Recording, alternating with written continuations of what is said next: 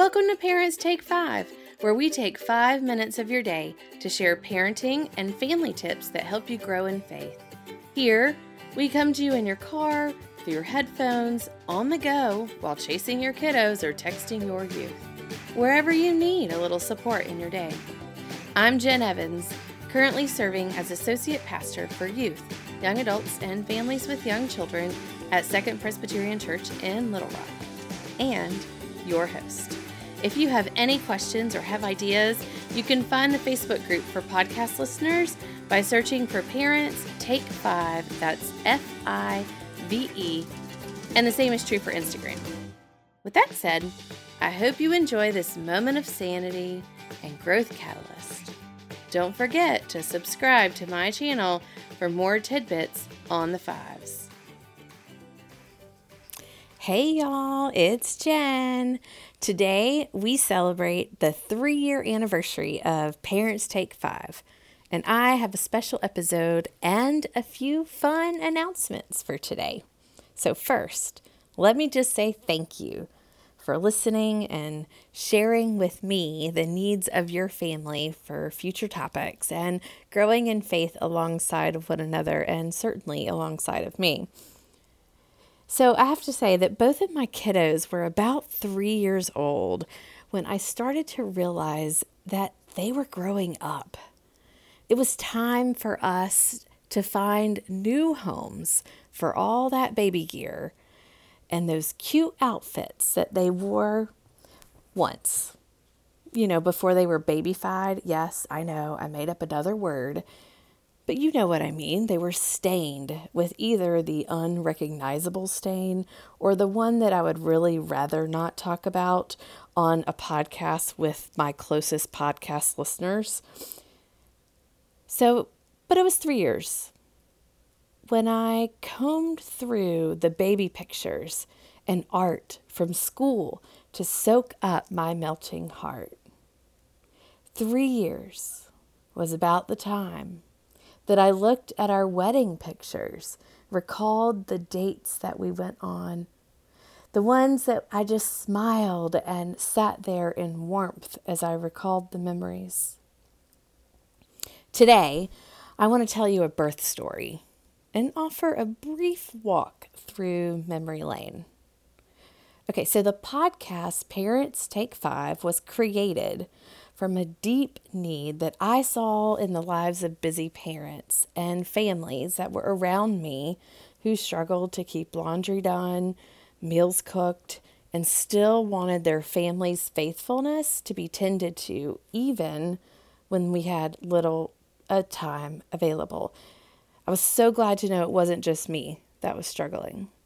And as a parent and a pastor and an educator, I knew that while there were great faith-focused resources available for parents, there didn't seem to be much support available for busy parents. Parents were still not feeling the overwhelming sense of support. So these resources were there, and they are great, but they didn't find that they were meeting the very real time-constraint needs of many parents. They wanted good information. They wanted good information about being a parent and being a faithful family, but they needed it between, sometime between snack time and soccer practice drop-off or nap time. And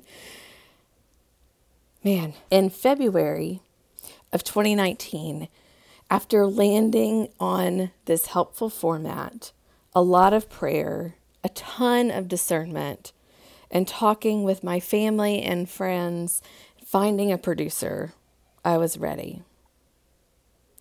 But only after having a few Moses and Jonah moments. My producer and Hubs, partner in crime, gave me the final vote of confidence that I needed to be brave and to be vulnerable as I began this adventure. And Parents Take 5 was launched, but only on a trial basis. My commitment from the very beginning has been that I will continue with Parents Take Five as long as the need continues to be there. Because I absolutely love planning and creating and hosting and walking through life together with you. So I want to take you through memory lane.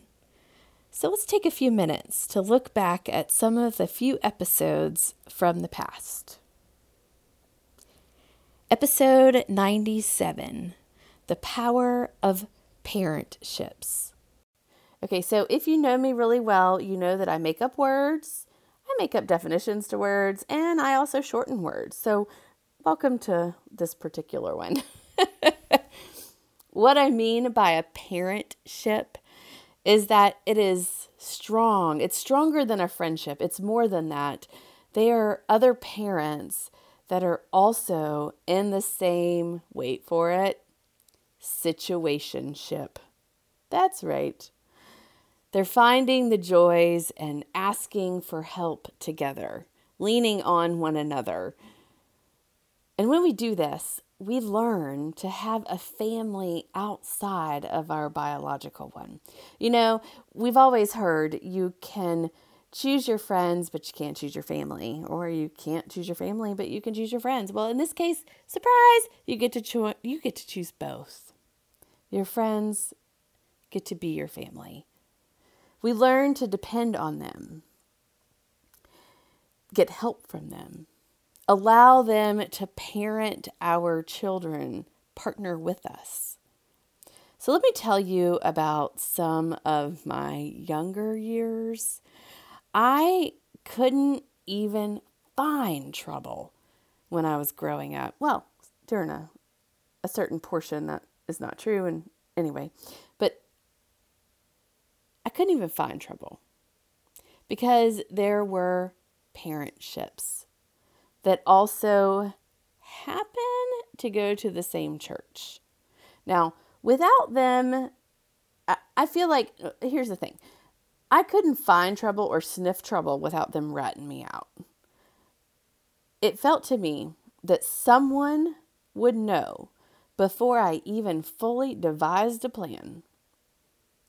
And it provided support for my family and sure as heck kept me from even thinking about getting in trouble, except for those crazy junior high moments that I was referring to earlier. But I will save that topic for another day. And I know that it's November, and some people are doing these little gratitude type challenges, you know, where you're grateful for something a day, or you write somebody a note each day, or, you know, that kind of thing. If so, you can add this to your ideal list. And if you're not, maybe this is just something easy for you to consider. What if you consider sending a card, a text, you know, a message in the sky, or by self-driving cars? Okay, maybe not the last couple, but send a text, a note. Call a parentship person that's helping your family to just say thank you for being a positive role model and for being in parentship with you for your kiddo. See, it's a reminder for us that God did not intend for us to be superhumans, nor did God intend for us to parent alone. Episode 82 through 86. Oh, and add 17. Sexuality and Faith series. Okay, it's a really great series, and it's just way too much to include. So you just need to go back and listen to the whole thing of all of those. So we'll just skip that for now, and let's head to episode 59, Dadfluencer with DJ Pryor. Today, we have a special guest with us that I can barely even get out of my mouth. I'm so excited, y'all. I have DJ Pryor. Now, you know that you know who this is. I do not even need to give an introduction to this guy, but DJ is an American actor, comedian, a television personality who is quickly becoming one of the most energizing and in demand voices, y'all. With a gift of relatable expression, he has appeared on the Steve Harvey Show, Good Morning America, The Today Show, opening for the gospel singer Fred Hammond. Not to mention, he was on NBC's Toast to 2020, Dick Clark's New Year's Rockin' Eve.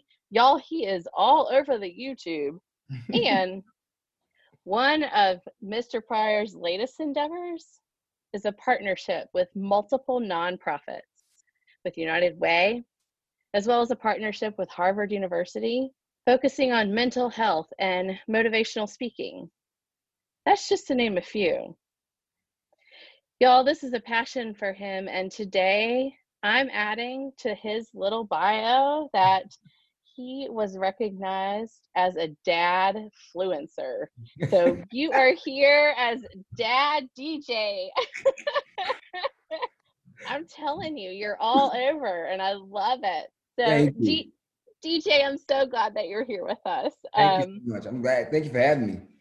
I think when I first saw you sitting on the couch with your sweet baby Kingston, I fell in love with you as a dad immediately. Yeah. So tell me how that couch conversation, that viral video, happened. You know, I do these home videos for my kids, and that day, I always sit down and talk to my kids because I have an older son who's 9, Jabari. And so I always sit down and talk to my kids and, talk to them. I've never really done the baby talk thing. And so that day, he always talked, but that day he was just really extra chatty. Kingston was really extra chatty. And I was, me and my wife were sitting down, we were watching the grand finale of a show called Empire. So, me and my wife were really having this conversation. I'm really perplexed about this show. So when I would say something, he was looking at, me, and he would look at her and look back at me. And I said, you feel me, man? You get what I'm talking about? And he shook his head like, yeah. I said, well, get up here and tell me about it. He crawls up on the couch. He sits down. This is when I knew it was going to be a very serious conversation. He crosses, if you look at the video, he crosses his little legs. He crosses his feet. And I said, oh, he got something to say to me. And he just starts to go. And I act like I get it. He gets so excited. Like, he's so excited. Like, oh, he said, no. I said, yeah, man, I get it. Yeah, so. He started doing his hand like that. Like, it was so funny, man. And I just told my wife, I said, get the camera. And so she starts to record. And it was really supposed to be for like home movies, because I do these for my kids. So when they get older, they can see these videos of themselves. Kids always say, I ain't never do that. Yeah, this is you right here. So that's what that was for. But I never thought, it was never intended to be posted. And unbeknownst to myself, my wife posted, and everybody was texting me congratulations, but I didn't know it was up. So at the time she posted it, and I'm like, congratulations. At the time, I'm thinking she better not be pregnant, because when when we hear congratulations randomly, we just assume women you're pregnant. Just FYI. So so when by the time I go on it only been up an hour and a half, and it was already at 300,000 views. And 10 hours later, we went to sleep, woke up, and it was 25 million hits. So, and that was it. 25 million hits. 25 million, yeah. 10 hours. Amazing. Yep. That was crazy. It literally means you went to sleep, nobody knew you, and you woke up famous. That's what that means. That's yeah. I can understand why, though. I mean, it was the perfect video. I mean, I'm one of those people who fell in love and then watched it and forwarded it to everybody and posted it on Facebook. And I contributed to that. I contributed. Were you like, it was like 24 point something million was you? That was me. So DJ, tell me, about your childhood. When you were a child, what was it like in your family? It was a much different than my kids' childhood. I tell you that. My mother had me at 13 years old. And so, naturally having such a young mom, she made a lot of silly mistakes, because she's still a kid herself. And so my mom had me at 13. I believe my father was 14, 15. And my dad wanted nothing to do with me. He wanted nothing to do with me. My biological dad, that is, he wanted nothing to do with me. And my mom kind of fell out with her parents, of course, because they were just so hurt that she got pregnant. And so she ran away and she came back and ran away, came back. So I saw my first early years, I saw her in and out, in and out, in and out. And then she got to the point where she thought she could do better for me and she wanted to take me on. And I wanted to be with my mom. And but it was just very abusive. My first couple of years, I just remember a whole lot of abuse. My mother was more physically and verbally abusive. My biological dad, his mother would actually take me. He wouldn't take me, but his mother would take me. But he would get physical every now and again, but he was more verbally abusive. So they taught me kind of early on the kind of parenting that I didn't want. And coming up around drugs and violence and things like that, it was different. So it made me want to be a different kind of guy. It wasn't until my mother married my stepfather, that is my father, the man who raised me. That's when I got a glimpse of light, so to speak. He gave me, showed me a different life that I could have outside. My grandparents did an amazing job, but outside of them, he was the only other person that showed me the light that you could, things could be better than what I experienced. And so when my mother divorced my dad, my stepdad, when she divorced him, he said, no, he's going to stay with me. You can leave, but he's going to stay. And I stayed with him, and that's how I got here. Started doing stand-up, and that was pretty much it. But stand-up comedy was how I kind of got through my just laughing as a child. Just kind of got me through laughing, or making people laugh, I should say, is what helped me through. Because I was so abused that when I made people laugh, that was kind of like affirmation that I was important, or validation that I was important. So how old were you when you moved in with your stepfather? I think I was, I had to have been about 7. I was about 7. And I'm telling you, when I tell you, I gave him work. I made him work. Man, I tried so much evil stuff. Think about it now. I think you're so used to being abused that you're scared to let anybody love you. Yeah. And I think I just gave him a hard time, but I was probably about 7. So when he came along, I was kind of already set in my own little ways, But yeah, I think I was about 7, and then he got stationed. We were in Virginia, and he got stationed to Fort Campbell, and we moved to a place called Oak Grove, Kentucky. And that was just an experience in itself, because I went from a pretty big city to this small little place in this small little town that, I'm not gonna lie, I probably didn't belong, because I destroyed that place. It was bad. But yeah, I think I was about 7 years old. If you were with your stepdad, then did you have people around that helped with your stepdad helped raise you, or like how, there were people in the church. There were people at church that kind of lended a hand when they could, and people that I still have relationships with to this day that chimed in and tried to help and influence and detour my path from the path that looked like I was going down. Because when you come from violence and all that stuff, that's all you really know. But that was people that there were people in church that made efforts to help, and they did. And I, like I said, to this day, I'm 32 and I still have relationships with a lot of those people. Wow. Yeah. Good job, grandparents. Oh man, amazing job. I mean, I owe so much to them. Like I'm forever in their debt. Like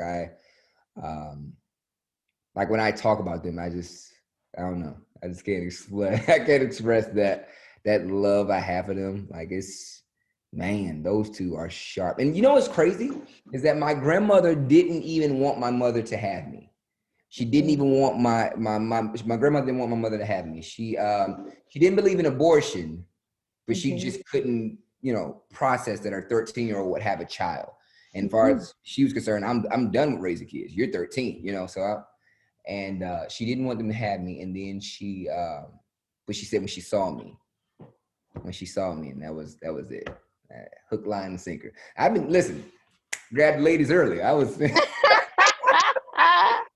I came out like, hey, look at me, girl. She said, after I saw you, and then she was like, she said, I got over it wasn't going to be an abortion, but it was going to be like adoption. She said, when I saw you, I was like, nah, he's coming home with us. And that was my first love at first sight. That was my grandma. I have some pretty good grandparents myself. Yeah. Yeah. Grandparents are amazing, man, because they pass so much wisdom down. You know what I mean? And I could sit down, I could talk to my grandfather. I could talk to my grandfather for hours at a time. Like if we were going somewhere and I started a conversation with him, go on without me, because we're gonna be here a minute. I just enjoyed the wisdom. I hope one day people look at us like that. Yeah. Oh, yeah. Yeah. I want to do right by my kids and my grandkids to where they look at me and say, oh, that mean old fart. I don't want them to say that. I want them to be like, yo, my grandfather is dope. He has so much wisdom and he's cool and he still makes me laugh. And I want to know how to do all the hip dances and stuff. I don't know if I'm gonna be able to do that because I can't do that. You're gonna be on the next TikTok when you're like right, 95. Exactly. Yeah. Oh, DJ. Well, you are such a good father. Thank you. I guess I know that you mentioned that you had learned a lot of what not to do. Mm-hmm. How did you learn what to do? It was half. It was what not to do from the things that people were doing that they weren't supposed to be doing, right? So I pulled from all the bad experiences, and then it made me appreciate all the people who were doing right, such as my stepfather, and I don't like saying stepfather, but so you can understand which one I'm talking about. Stepfather, and then my grandfather. These men were great examples, and but it seems so easy that you will be easily influenced by bad before you are good. Mm-hmm. And I think I've been around enough bad to where bad had influenced me so much that all I thought was bad. And I just was determined that the way I felt was so bad and horrible that I don't think I couldn't imagine inflicting this on another human being, and another human being that comes from me. Because even now as a man, and for the record, I've forgiven both of my parents. But when you reflect on the things that they did, you know what I'm saying? You go, I don't know. Like, I know I had to forgive them because I know they couldn't have been in their right mind. They absolutely couldn't have been. There's no way you can do some of the things that you've done and be in your right mind and with the intent to cause pain. Like, it's not like I did something and it happened to hurt you. I told you that my plan was to hurt you. So when that was, thinking back on that, I just look at my boys and I just couldn't imagine. So even outside of abuse, it just made me not, I already knew being abusive wasn't even an option for me. But what made me be, I'm not going to be present dad, I'm going to be active dad. I remember that feeling, but I just wanted my parents to care enough to come sit down and just find out what was going on. Even if it was small to you, it's big to me. Just find out what's going on in my little world. And I think because I look at my kids like that, I think ultimately that's what makes me the father I am now. Is looking at them, seeing them as little people. You know what I'm saying? And they have their own issues, and their world ends a couple of times a week. And I know this. Oh, Dad, it's this, man, yeah. And I'm sitting there, well, yeah, try this bill though. You want to pay that? You want to see who really got the problem here? But it's just adjusting to they're on their own level, that they still have their own issues and things like that. So I think that's what it is. I just want my kids to have something, a legacy. And that legacy is nothing else, that my dad was kind, my dad cared, and my dad cares for me. And that's deep when you think about a parent that can just stop what they're doing and say, I'm going to stop my world to come see about your world. Episode 53, Love God, Love Others, with Aisha Brooks Lytle, whose name is now Aisha Brooks Johnson. Where does that come from? I was talking to some people recently. I feel like I'm talking to everyone all the time, constantly. And forgive me, whoever I had this conversation with, but talking about, the greatest commandment, right? Love God, love neighbor as you love yourself. It's almost like a trinity of how to love. And it's a lopsided trinity where we really focus on God and neighbor, but love of self gets diminished. And I just wonder, what is the correlation between love of self and a fullness of parenting? Can I really love my kid if I can't stand me? Can I do that? I don't know. But theologically, I feel like it's that other piece of the triangle for how to love. I mean, that's really it. And we say, love God, love neighbor, love God, love neighbor, love God, love neighbor. And we've cut off the last piece of the equation. So if I'm loving God and neighbor and me, then how in a healthy way, right? Not in a narcissistic, self-serving, manipulative. I'm not talking about that's not love. I'm not talking about that. But really, if I love me, then I'm gentle with me. And that's going to outpour to the folks around me, right? So that, for me, that's kind of the grounding, is how I love. It's so easy to say that and so hard to live out, Aisha.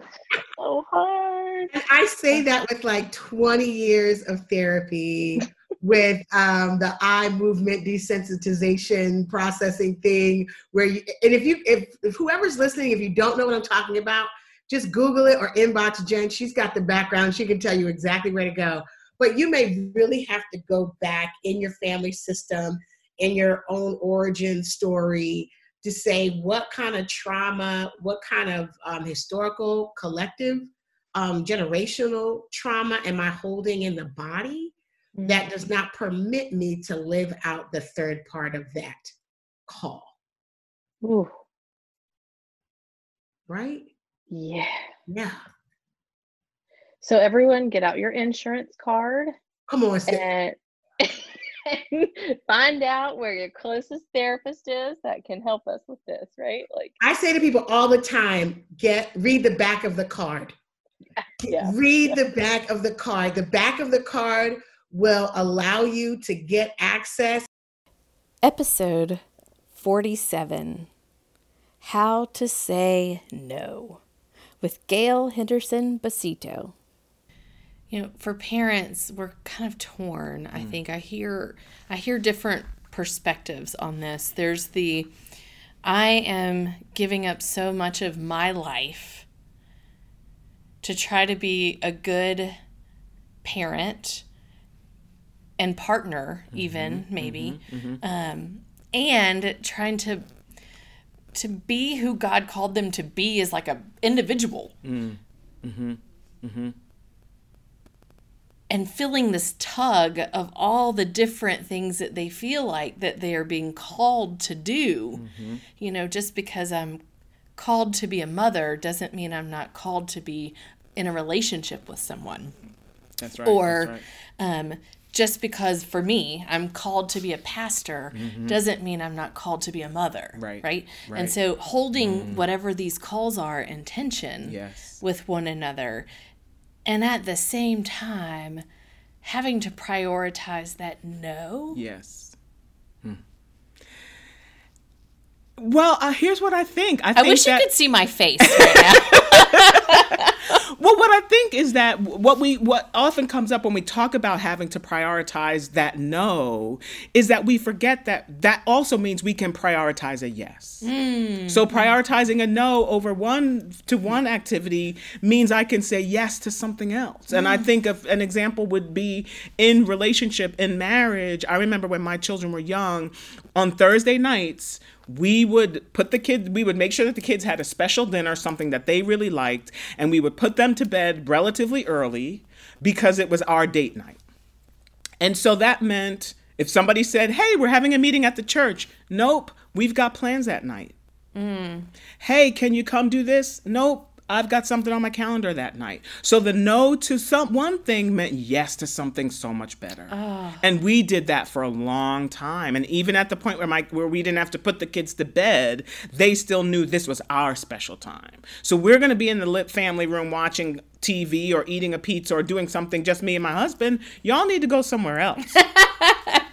And so that the no also made room for yes. And I think it doesn't have to be either or. It really can be both. That is beautiful, because I think you're right. We are focused sometimes as parents on the no. Like, I have to say no. Right.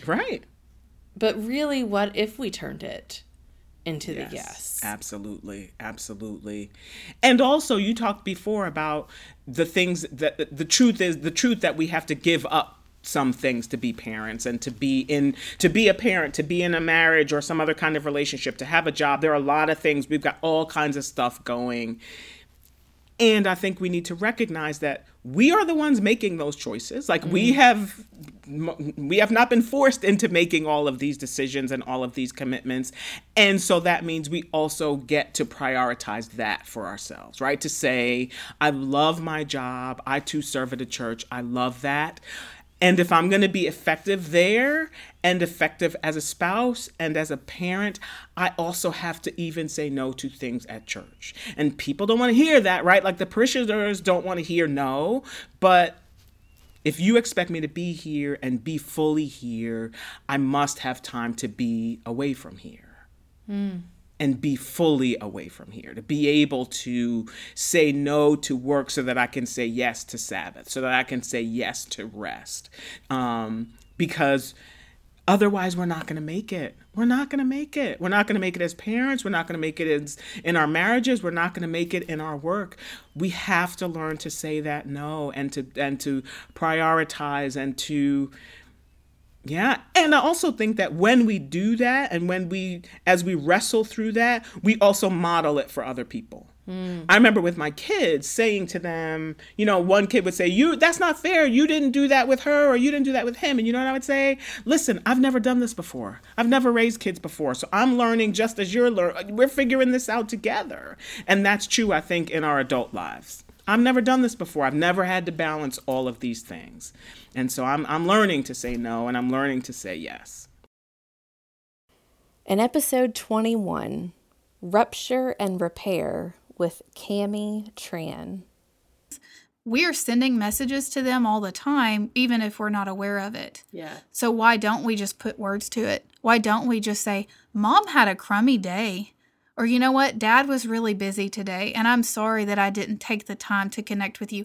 How can we do that tomorrow? When you're regulated, when you're feeling safe, can you sit down with your child and just read to them at any age? What is that besides connection? And just sitting down and taking the time to read to your child, to snuggle to your child, to just connect with them in whatever age or whatever stage of development. Because as much as it feels like they're pushing you away, and I know this happens a lot with teenagers, their pushing you away is really their hands open of saying, please come and engage with me. Please sit with me in whatever I'm experiencing and just love me. Because that's what life is. We're all just searching for connection. We're all just searching to feel a little less alone. Yeah, I'll say that I know of a situation where a child was really struggling, and it was suggested that they read I'll Love You Forever book every night with their child, and it was life-changing for them. I mean, truly life-changing. They had a ritual. It was a thing. I think you're right. I think that there is something to that. And I think, like I said, if as many tips and skills and things that I could give to people, the underlying message of everything is that you're going to get it wrong. Give yourself the grace to get it wrong. What happens in the rupture is never as important as what can happen in the repair. And you can do so many things to repair with your child. I think there's something really beautiful there that goes along with our faith story as well, about forgiveness and reconciliation and love, about all the things that Christ teaches us, that we are going to mess up, and yet getting through it on the other side of what that response looks like is really where empower looks like. I think it's beautiful. I also heard something about like some intentional time with your child, which might be reading, but it might be other things.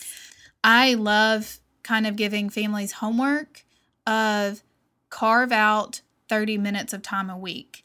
And so when I say 30 minutes, For some families, it may need to look like, okay, every Wednesday at 5, it's our time. We're being together with each other. And that allows your child, they begin to expect it. They begin to look forward to it. They plan it. Even if they're not bringing that through verbal communication, their bodies are planning it. They're excited about it.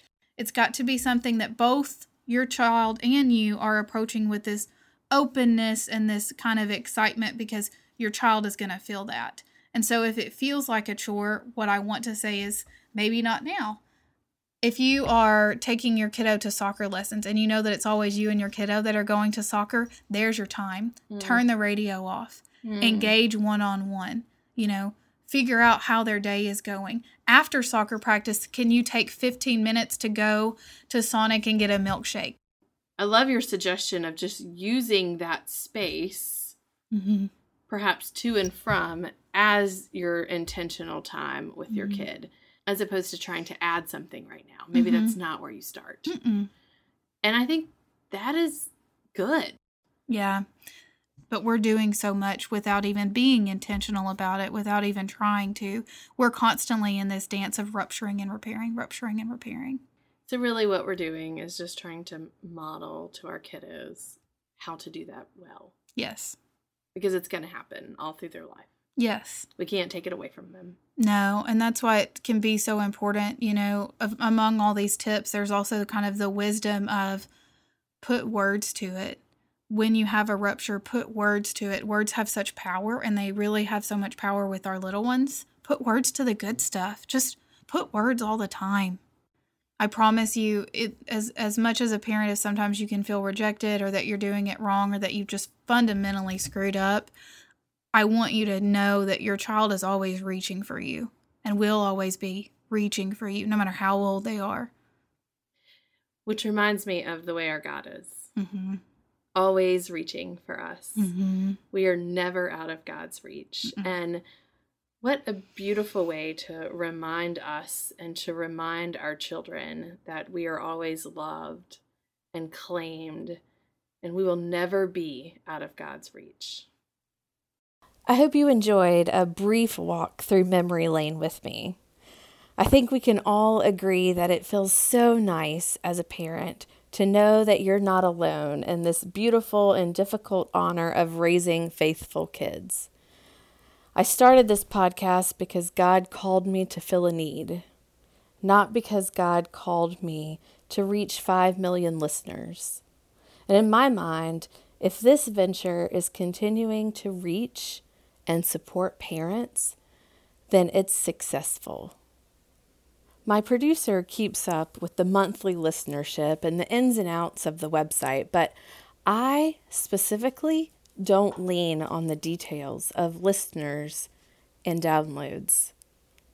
I do, however, listen for topics and potential guests through you. You all help make this podcast what it is. So thank you for letting me travel with you as we travel through parenthood together. I'm excited to see how God will continue to use Parents Take 5. And until next time, we got this. I hope that you've enjoyed having a few minutes to help you recenter, refocus, and reflect on family and faith. As you think of questions or ideas that you'd like for me to explore on the podcast, check out Instagram and the Facebook group to reach me. I hope that you'll take 5 with us again.